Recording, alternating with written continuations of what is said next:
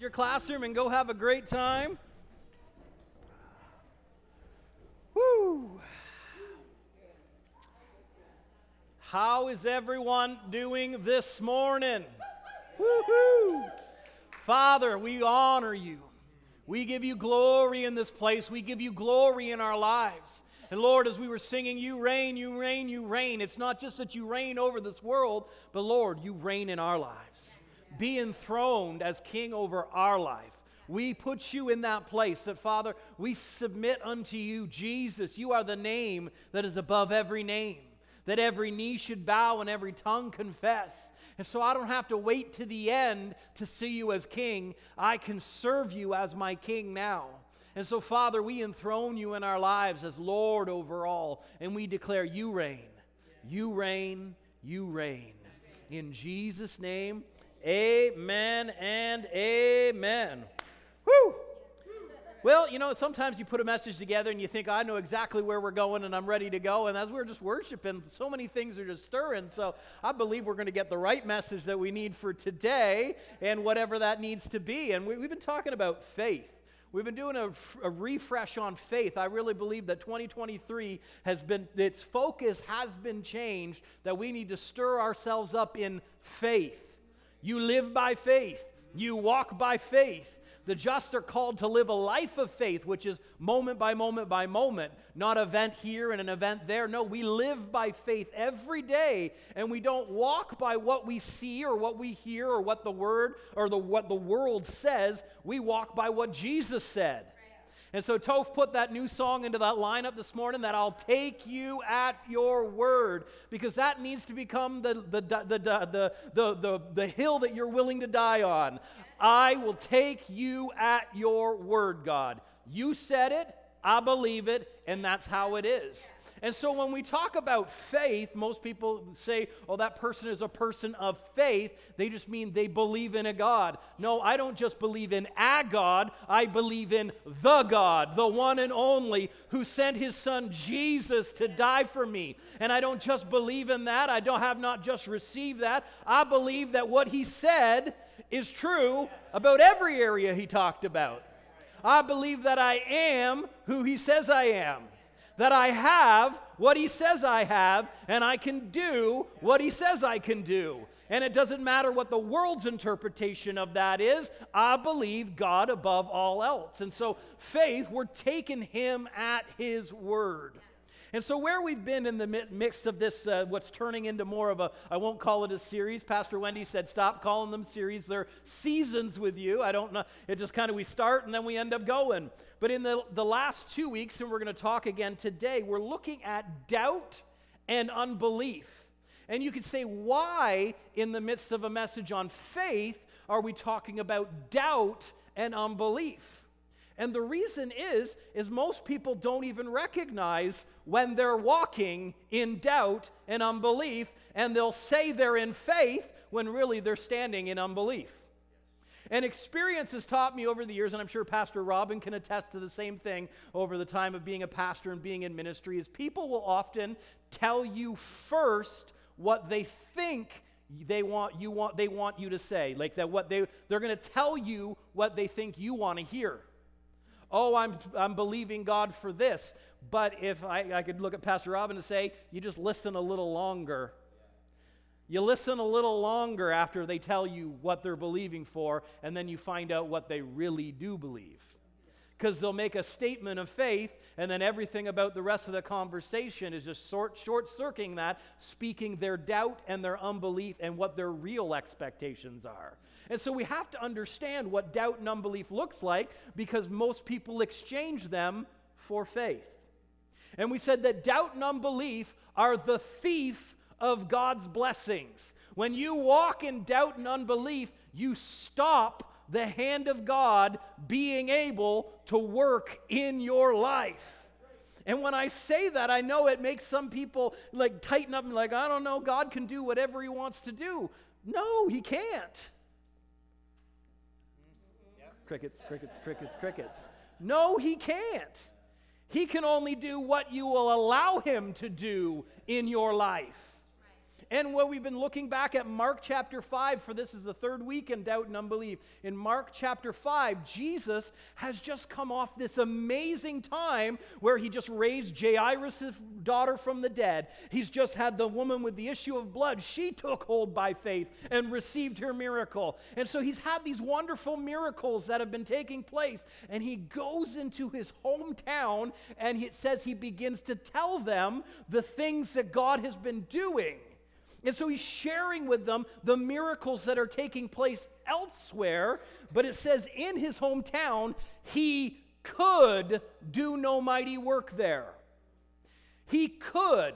Now, most Christians would be more comfortable if it said he would do no mighty work there. He didn't feel like it because, they're not responding right. No, it said that he could not.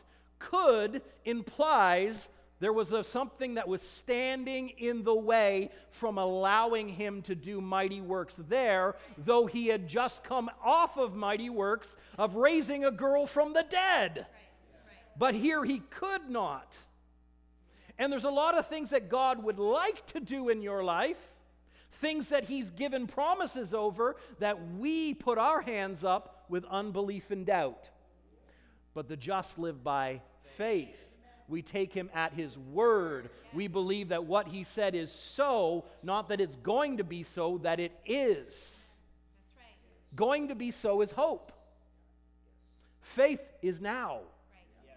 Now faith is the substance of things hoped for. It takes the things that you were hoping for and brings them into a present tense reality. Right. Faith is always now.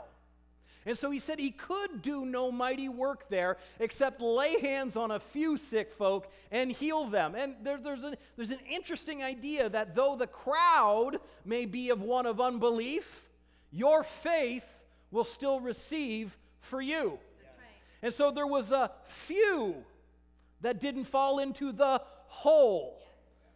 Come on. Yes. And that's why it's really important not to follow the crowd. Because the crowd could be the lemmings running into the sea. And a lot of times, a life of faith calls you to go upstream while everyone else is going downstream. And so he could do no mighty work there. And thank God that the Word of God tells us why. First, they were offended at him. He came in and told them about the miracles that were happening, and they were offended, which we told you that word means they placed an impediment in the way. Their offense put a barrier between what God wanted to do in that city and what God could do in that city. And so their offense put them in. And what was the offense? He's telling them, I just raised a girl from the dead. And they're like, is this not the carpenter's son? He can't do those things. We know him. Yeah. My aunt babysat him while he was a kid. Whatever all the implications could be of being familiar with someone. Didn't matter what they were familiar with natural Jesus. Here stands the Messiah declaring to them the truth. And they said, it can't be that way. And so many Christians today, when we talk about the promises and the goodness of God, they're like, that just sounds too good to be true. Why don't we just put the right word in there? You're offended at the word. And it puts an impediment in the way. And it says Jesus marveled because of their unbelief. Man, I don't want Jesus to look at my life and say, oh, look at their unbelief. Whew. I want him to look, oh, what great faith. He's willing to believe me. Come on. Because Jesus was never afraid to say that. That's right. Whew, he looked at him, he's like, I've not found that type of faith, not in all of the house of Israel. Why? Jesus sees great faith and goes, attaboy, attagirl, come on. That's right. He marveled at their unbelief. And when we looked at Thomas, which we call doubting Thomas, what was Jesus' words to him? He said, I will not believe unless I can grab it with my physical senses. See it, hear it, touch it, whatever. I will not believe until those conditions are met. And Jesus said to him, don't be unbelieving, but believing. Blessed are those who have believed and have not seen. Believe even when it hasn't touched your senses yet, because the Word of God is more real and more true than what you can see and what you can hear. Come on, Toph and Jess, you guys were at an illusionist recently, and didn't a lot of those things look pretty real? He was pretty good with sleight of hand and stuff like that. Just because it looked a certain way doesn't mean it actually was that way. And so what you see and what you feel and what you've experienced can be deceiving. The Word of God is a higher truth. I like what the book of John says. It says, if we receive the witness of man as true, the witness of God is greater. So there can be things that are true to us naturally that the Word of God still supersedes. And so he said to Thomas, be not unbelieving, be believing. And the word that he used was, be not without trust in God. Because what Thomas had done was he said to his best friends, your word's not enough. He was saying to Jesus, what you told me was going to happen was not enough. Even though now my friends are telling me it's happened, that's still not enough. He would not take him at his word. And when we looked at Peter walking on the sea, which we're going to look a little bit more at that today again. When Peter walked on the sea, Jesus said to him after he began to sink and he lifted him up, he said, Peter, why did you doubt? And that word for doubt means to separate or to make a distinction or to prefer or simply to waver. Going back and forth, meaning Peter found himself caught between two competing beliefs. One would be called faith, and the other would be called unbelief. He was caught in between the two, and he separated himself from what was true. He made a distinction. You know, I was thinking about that this week when we talk about making a distinction or to prefer a certain way or to separate. We often separate ourselves from what is true, thinking we are the exception to the rule. When most people hear statistics, they never put themselves on the negative side. They always separate themselves. No, when it comes to things of faith, it is as God has said, you can't separate yourself from it. You go ahead and you attach yourself to it. And you say, it is, as he has said. It is. If he said, by his stripes I was healed, then that's how it is, and that's what I will cling to, and I will die on that hill. Come on. It says some of the people of the Old Testament, they died in faith, not having seen the promise. How much better, though, you who now live in the promise. Jesus has come. He's done the work. He's made a way so that all who believe can walk in what he has called them to be sons and daughters of God, right in the same mold and right out of the same type of spirit that he was. Come on. Woo. And so don't separate yourself and think you're a special case. No, the just live by faith. And if you're not living by faith, then you're living by unbelief. There's really only the two options. Even neutrality. If you stand and be like, well, it could be this way or it could be that way, you know what happens to someone who's neutral? They get pushed around because they don't have the backbone to make the stand. The Bible says, I'd rather you be hot or cold, but don't be in the middle. Wow. So this morning, what I want to talk about, in the time we have left now, is the anatomy of doubt and unbelief. Because as we look at that, it'll reveal the anatomy of faith. And so why don't we go over this morning to Hebrews chapter 3. You doing all right? Hebrews chapter 3. Book of Hebrews. And in verse 1, it says, therefore, holy brethren, partakers of the holy calling, consider the apostle and the high priest of our confession, Christ Jesus. Now, just think about this for a second. He said, consider Jesus, who is the high priest of our confession. Do you know that he watches over your words? He's the high priest over your confession. The Bible says that life and death are in the power of the tongue, and those that love it will eat the fruit of it. He watches over His word to perform it. That's what the Bible says. He watches over His word to perform it. His word in your mouth is as good as His word in His mouth. Because every word that proceeded out from the mouth of God was not void of power, but it was sent forth to commission a purpose.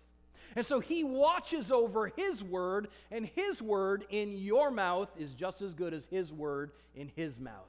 And it says He is the high priest of our confession. In the next chapter, the writer of Hebrews continues that thought, and he says, seeing then that we have a great high priest who has passed through the heavens, Jesus, the Son of God, let us hold fast to our confession. Let us hold fast to what we're saying about who God is. Let us hold fast to what God has said who we are. Let us hold fast to what God said we can do. Let us hold fast to what God says we have. Hold on and let that be in your mouth. Hold fast or cling to the confession of your faith. Not just that I believe in God, but I believe in everything that He said about me. Hold fast to our confession. And that word confession just simply means to speak, but it comes from the root word, which means to say the same thing as another. To say the same thing as another. Who is the other that you're following after with your words? It can go both ways. We can parrot what the world says, we can parrot what religion says, or we can say the same thing about ourselves and about our situations as our God does. You get to choose which one you align yourself to. And so he says, hold fast to our confession. He continues on into chapter 10, and he says, let us hold fast to the confession of our faith without wavering. What is that word? Doubt. Hold fast to the confession of your faith without switching back and forth between the two. If He's watching over His words, it might do us good to watch over our words. Because we can open the Word of God and say one thing about ourselves and immediately flip the switch and begin to say something else. We will put a guard on our mouths, as David said. Lord, put a guard on my mouth that I won't speak that which is evil. And it says, without wavering, for He who promised is faithful. What did we read 2 weeks ago out of the book of Hebrews? He said, imitate those who through faith and patience inherit the promise. Faith and patience. Okay, that was just a little rabbit trail that you get for free. Let's get back to Hebrews chapter 3, verse 1. It says, therefore, holy brethren, partakers of the heavenly calling, consider. Everyone say that word. Consider the apostle and the high priest of our confession, Jesus. Let's make it a few less words. Consider Jesus. Take out all the other titles. Jesus is Jesus is Jesus is Jesus. Consider Jesus. That word consider in the Greek means to consider attentively or to fix one's eyes or mind upon. Why are we going down this route? We're talking about the anatomy of doubt and unbelief, right? And so what are you focusing and fixated on? Let me say it again. What are you focusing and fixating on? When we're going through problems and situations, you ever found yourself in the place where you're just rolling them over and over and over and over and over again? you're looking for a solution and you're thinking about the problem and you're going through it over and over and over and over and over and over and over, and it seems like, okay, I got to do something. I got to stop thinking about that. And you go another way, and then you find yourself back going over and over and over. And that's called fixating. Right. What are you fixating? That will reveal where your focus is. And that will reveal where your faith is. We often get fixated on the problem. Or we get fixated on how we think God should solve the problem, and the route that it needs to go, and the way that it needs to happen, and the person that God needs to move. And fixation is never a good thing. He didn't say fixate on how God will solve it. He simply said, consider Jesus. There's something that Keith Moore said that I really think we need to grab hold of. And he said, faith puts no pressure on people. Faith puts no pressure on problems. Faith doesn't put pressure, period. And so if you're finding yourself in a place of pressure, of this is how, and this is what, or this is what's wrong, none of that is faith. Doubt and unbelief fixate. Faith celebrates Jesus. You can be standing in faith and not even having to think about the problem ever again. But you're like, well, it hasn't been fixed yet. But faith says it is. And so faith stops fixating. It stops having to draw our attention back to. It stops ruminating over and over and over on it. Faith speaks and says it's done, and let's go. You know what an attitude of faith generally looks like for the most part? Thanksgiving. God, I'm so thankful. I'm so thankful that you are who you are, that you've made me who I am, that I have what you said. An attitude of gratitude is the voice of faith speaking out from you. And so doubt fixates, unbelief fixate, faith frees you from it. In Romans chapter 4, we looked at it briefly last week, but it talks about Abraham. And Abraham had a whopper of a promise. He's an old man, and God begins to call him father of many nations, yet he has no kids. He has no kids. The timeline at the start of the promise is already too old. The promise from the beginning seemed impossible. Come on. God takes the impossible and turns them into possible. He says, if you can believe, all things are possible to him who believes. And so we don't have to worry about how impossible it may seem or how this is going to come to pass. Faith just believes that it is so as he has said it. And so God says to Abraham, you're going to have a son, even in your old age. And it tells us in Romans chapter 4 what Abraham's faith looked like. And in verse 19 of chapter 4, it says, and not being weak in faith. Okay, so if someone is not weak in faith, what does that make them? Strong in faith. So it's about to tell us what strong faith looks like.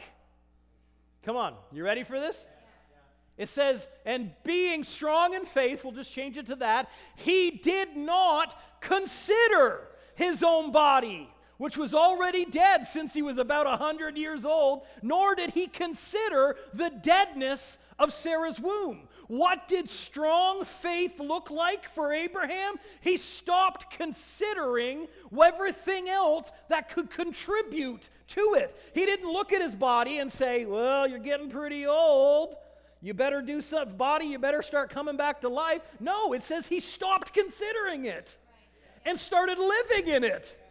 Come on. And so many of us are waiting for healing, and we're considering the healing, or we're considering how much the body hurts. Faith stops considering it because it calls it done. It calls it what God has already said. I am healed by the stripes of Jesus. He sent His word and healed me. He is the word that became flesh and dwelt among us. And by the work that He did on the cross and the power of the resurrection and the ascension and how He's raised me up, I sit far above all principality and power and might and dominion and every name that is named. And if it has a name, whether it be cancer, whether it be diabetes, whether it be whatever it is, it's got a name, it's so far beneath me, I need to stop considering it because it's not worth considering it because faith has released me from it.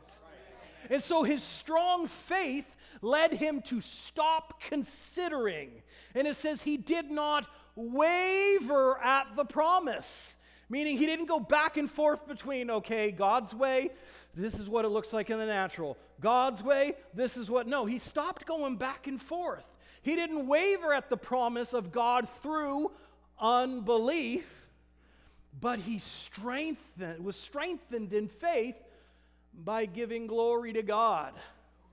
Where's your focus and where's your fixation? The writer of Hebrews says, let us consider Jesus. That's what he was doing. He was giving glory to God, and through his glorying of God, it strengthened his faith. He became stronger, anchored to God than the natural conditions. And it says that he was fully convinced that what God had promised, he was able to perform. And if he's the performer, who should you be attaching yourself to? It says Jesus is the author and the finisher of our faith. Our faith springs out of him, what he said about us, what is possible to you. He starts it, it springs forth from him, and he finishes it. He's the performer. So, strong faith considers the conditions. Weak faith, jump 2 slides. Strong faith considers the promise. Weak faith considers the conditions. Which one are you considering? What is your fixation?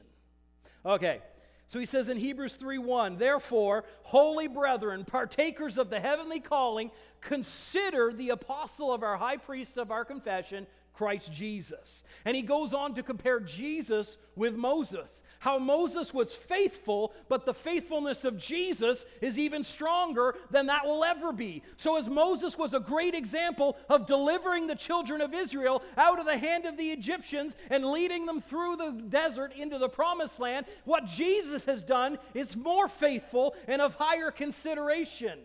And so he compares the two for 5 verses, and then in verse 7 it says this, therefore, as the Holy Spirit says, today, if you will hear his voice. And it's important that it says, today, if you will hear it. Today, if you will consider it. Today, if you will open your ear. Because faith is always in the present. Hope exists in the future. Worry and reminiscence live in the past. But faith lives in today. And so he says, today, if you will hear. Today, if you will open up your eyes to see the promise of Jesus. That's when it affects things. When you're looking at it today, not tomorrow, not what you did yesterday. Today is the day in which you live. Today is the day that the Lord has made, and we rejoice and we be glad in it. Today is the only day in which you get to live in. He says, today, if you will listen to his voice. And he says, do not harden your heart, as in the rebellion. That sounds like, when we go back to Mark 5, it says they were offended at him. They closed off their heart from him. Here it says, don't harden your hearts, as in the rebellion in the day of trial in the wilderness. He's talking about the children of Israel who saw miracle after miracle after miracle and still said, yeah, no, I don't want to believe that. And I've never understood that. When I see God move in my life, it makes me want to believe more. I don't understand the idea that some people would close their heart and back off. But that's not going to stop me from pressing in. He says, do not harden your heart. When? Today. It's not about the hardness of yesterday. If it was hard yesterday, you can soften it today. If it was closed yesterday, you can open it today. He says, don't harden your heart as in the rebellion, as in the day of the trial in the wilderness, where your fathers tested me. They tried me, and they saw my works for 40 years. That testing and that trying was them saying to God, prove it to me again. God has nothing to prove to you. Your job is to believe it is as he said and take him at his word. And he says, I was angry with that generation. Jude says, I was not well pleased with them. Why? Because faith pleases God. Hebrew 11:6. Unbelief does not. It says they always go astray in their heart, and they have not known my ways. So I swore in my wrath they won't enter my rest. Beware, brethren, lest there be in you, any of you, an evil heart of unbelief departing from the living God. An evil heart of unbelief departs from what God has said. It separates itself from what God said. It makes a distinction between itself and what God said. What is that? That's doubt and unbelief at work. It wavers back and forth. It makes that distinction, that separation. He said, make sure that that's not in you, which means it's not on him. It's on us. His warning wasn't to himself. It was to us. Right. In departing from the living God. Right. But exhort one another daily. Build one another up daily. Encourage one another daily. Strengthen one another daily while it is called today. Why? Because faith is today. Faith is now. It only exists right now. You can only choose to believe when you're in the moment. And you can hold fast to that moment when you get to the next moment. And it can become a chain of faith. I believe, I believe, I believe, I believe, and I will continue to believe. You only get to choose in the moment, and whatever moment you choose, you will flow in faith or you'll flow in unbelief. You can have them connected together because we live by faith, we walk by faith, we go moment to moment to moment, and in the moment I am in, I choose to believe. For we have become partakers of Christ. Think about that word for a second. Partakers. There's a difference between possessing and partaking. I can have a great meal on my table, but that's different from taking and eating. God has provided things for you, and you possess them according to his spiritual laws, but that doesn't make you partake. We partake by faith. It says, if we hold the beginning of our confidence steadfast to the end. Do you know what confidence is? Faith. It's trust. I am confident that what God said is true. If he said it's that way, it is. And so we become partakers of the things Christ has delivered to us by holding fast by faith. But how is it going to get from what he's told me I have to what I'm now seeing with my senses? Why do you need to be so fixated on when and how? When we're fixated on Jesus, we'll all of a sudden start finding things like, oh yeah, I forgot about that. And here it is. When did it show up? You know, I told the story a number of months ago, and I've told it in the past, that I was playing hockey down in Raymond intramural hockey, which when you think of good Christian hockey, this is like the opposite of whatever picture you think of. This was rough. We generally came home bleeding, bruised, and we'd been hitting each other hard. Those Minnesotan boys, they like to go hard against the Canadian ones. And so we had rough hockey. And I would come home and just beat up, and my roommate would be like, what happened to you? You went to Christian intramural hockey. I'm like, yeah, that's just how hockey is. And I was coming up, about to deke around their defenseman, and I would have had a straight shot right to the net. And he decided that instead of trying to play the ball, he played my knee. And he completely hyperextended my knee, like right back. And I felt everything rip all the way up the back, and my leg bent in a direction it's not supposed to be. And immediately I knew that was bad. And here I am, a Canadian living in the United States. I don't have health insurance coverage. I can't go to there. And so, like my friends are like, what do you want to do? I'm like, just get me to the side, like tie it up, let's get me home. And so it was rough. I could barely walk, but, I still had things to do. I had prayer and healing school in the afternoons that I needed to go to. And so I just put one of those tensor bandages on to keep my leg straight, and I kind of was walking like this. And I did that for about, it was like 2 or 3 days. And I was walking with a friend after school, heading towards prayer and healing school where I was serving. And she just looked at me and said, "You look absolutely ridiculous." And I know she didn't mean it to be like hurtful, but those words rung in my heart when she had said them. "You look ridiculous." And I did. Here I am, the head usher of prayer and healing school, and I can barely walk, And so praise and worship team gets up there, and the place is just going crazy. And people are worshiping God, taking off running, and here I am, I can't move, And those words that she said, "You look ridiculous," just kept rolling over in my heart. And it kind of clicked. That's right. Jesus said he's healed me. God, I receive my healing for this knee right now, right here, in the name of Jesus. And I just began to worship God. Forgot about it. And people are just running, having a great time in the presence of God.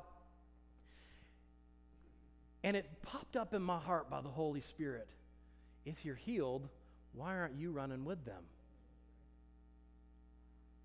And in that moment, a lot of thoughts are pulling through.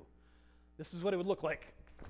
Not going to look pretty. I'm going to look stupid. I'm more foolish than I already have been for 3 days.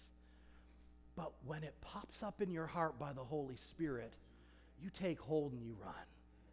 And so I took off running, and by the time I hit the first turn down the side of the chairs there, my knee was completely healed, and I was running fine. But there was things that I could have considered. Faith lets go of those and considers Jesus. In Mark 5, when Jesus got to his hometown, it says he was telling them about the mighty things God had done in the region. And I told you he had just come off healing or raising Jairus' daughter from the dead. So let's look at that. Look at what Jesus had to face right before coming to his hometown.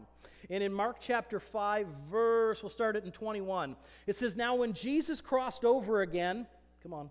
There we go. Well, when Jesus crossed over again by boat to the other side, a great multitude gathered to him, and he was by the sea. And behold, one of the rulers of the synagogue came, Jairus by name, and when he saw him, he fell at his feet. And he begged him earnestly, saying, "My little daughter lies at the point of death. Come and lay your hands on her, that she may be healed, and she will live." This man is in a situation that, as a parent, it wrenches on you. You've got a child at the point of death. This is a very emotional time for him. This is also a very pivotal time for his family and his daughter. If something doesn't change, she's going to die. And he came to her and he said, "Come, lay your hands on her that she may be healed and she will live." This is his faith speaking. All I need is you to come, and when you lay hands on her, I know she's going to be fine. She's going to live. And Jesus doesn't say anything. It just says he went with him. And a great multitude followed him and thronged him. There's lots of people, everyone's pushing, and this journey is not going as fast as Jairus would have liked.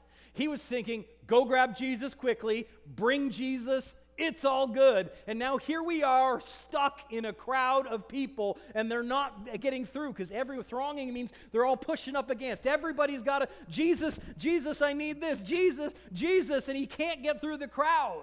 And in the midst of him on the way to Jairus' daughter, the woman with the issue of blood steps out in faith. And she says, if I can only get to Jesus and touch the hem of his garment, I will be made whole. And so she does it. She fights her way through the crowd, crawls through, grabs his garment, and Jesus goes, who touched me? Because it says he immediately felt power had been pulled out of him.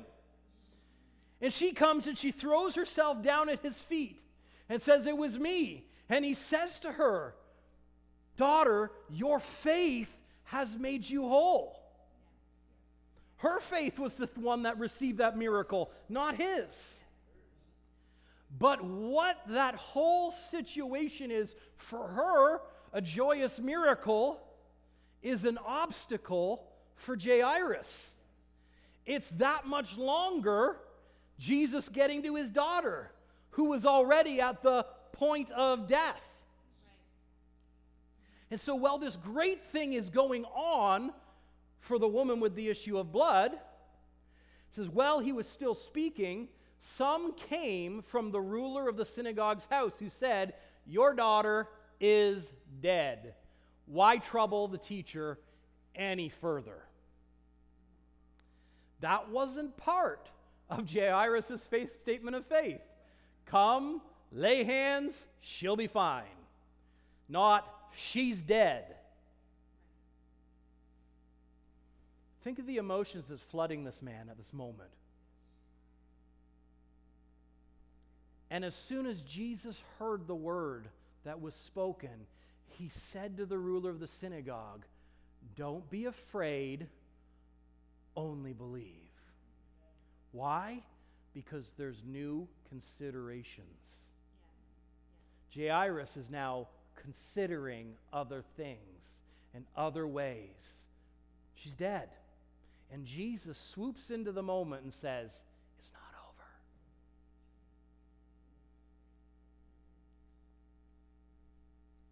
The Holy Spirit wants you to know that there's many things that you felt in your heart. It's done. It's over.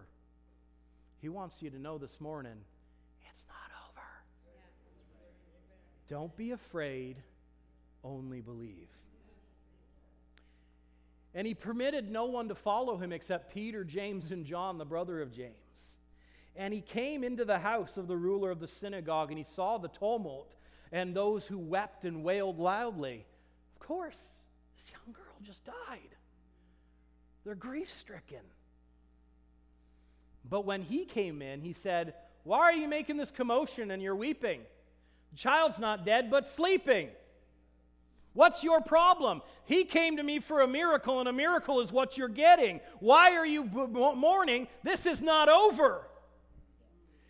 And they ridiculed him, or they got offended, is another way to say it. They got offended. But when he had put them out,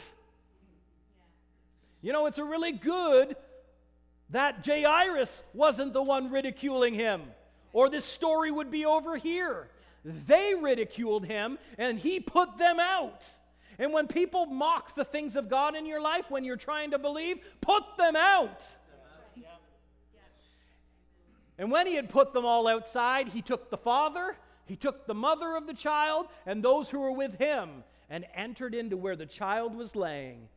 And he took the child by the hand and said, Talitha kumai, which is translated, little girl, I say to you, arise.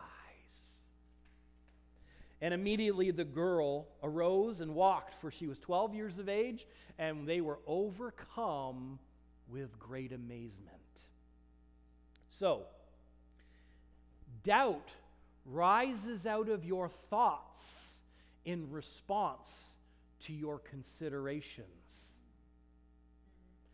Doubt rises out of them. Faith rises out of your heart in response to the Word. Where's your focus? Where's your fixation? Now, if doubt rises out of your thoughts in response to your considerations, well, what hope do we have, right? There's lots of things we're bombarded with daily that we could consider.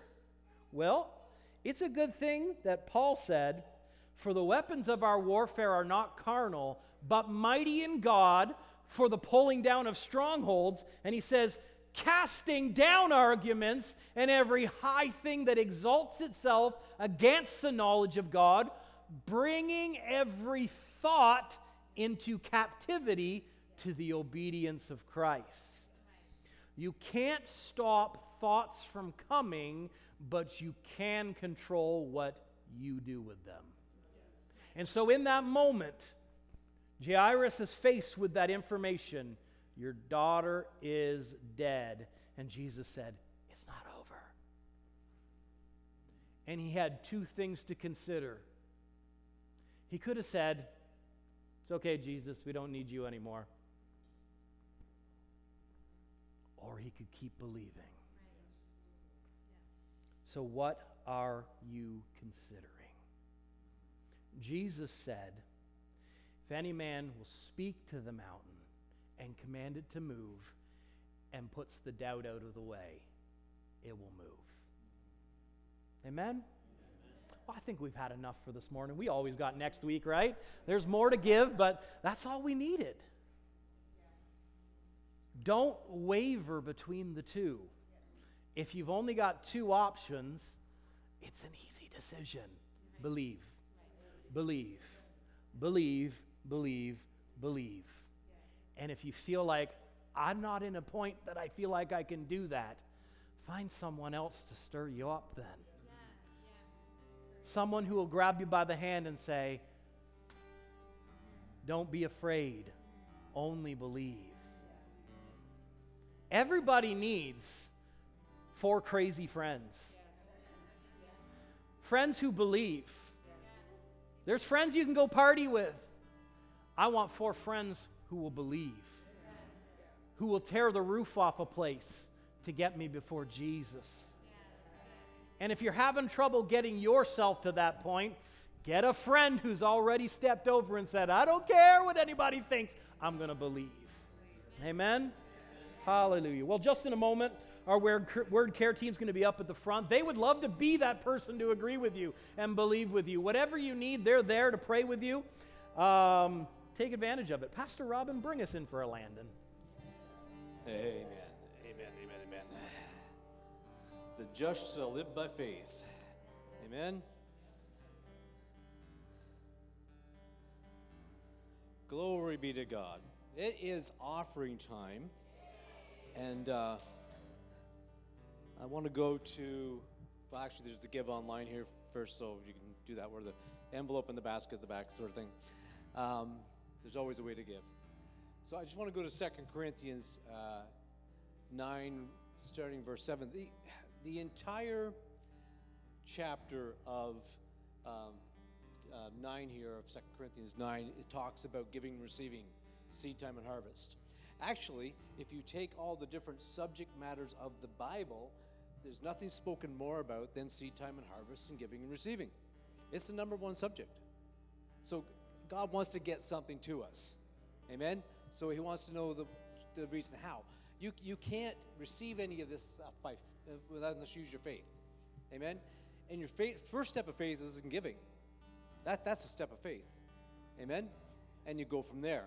And so that's why we always give you opportunity. And so it says, "Let each one give as he purposes in his heart, not grudgingly or of necessity, for God loves a cheerful giver."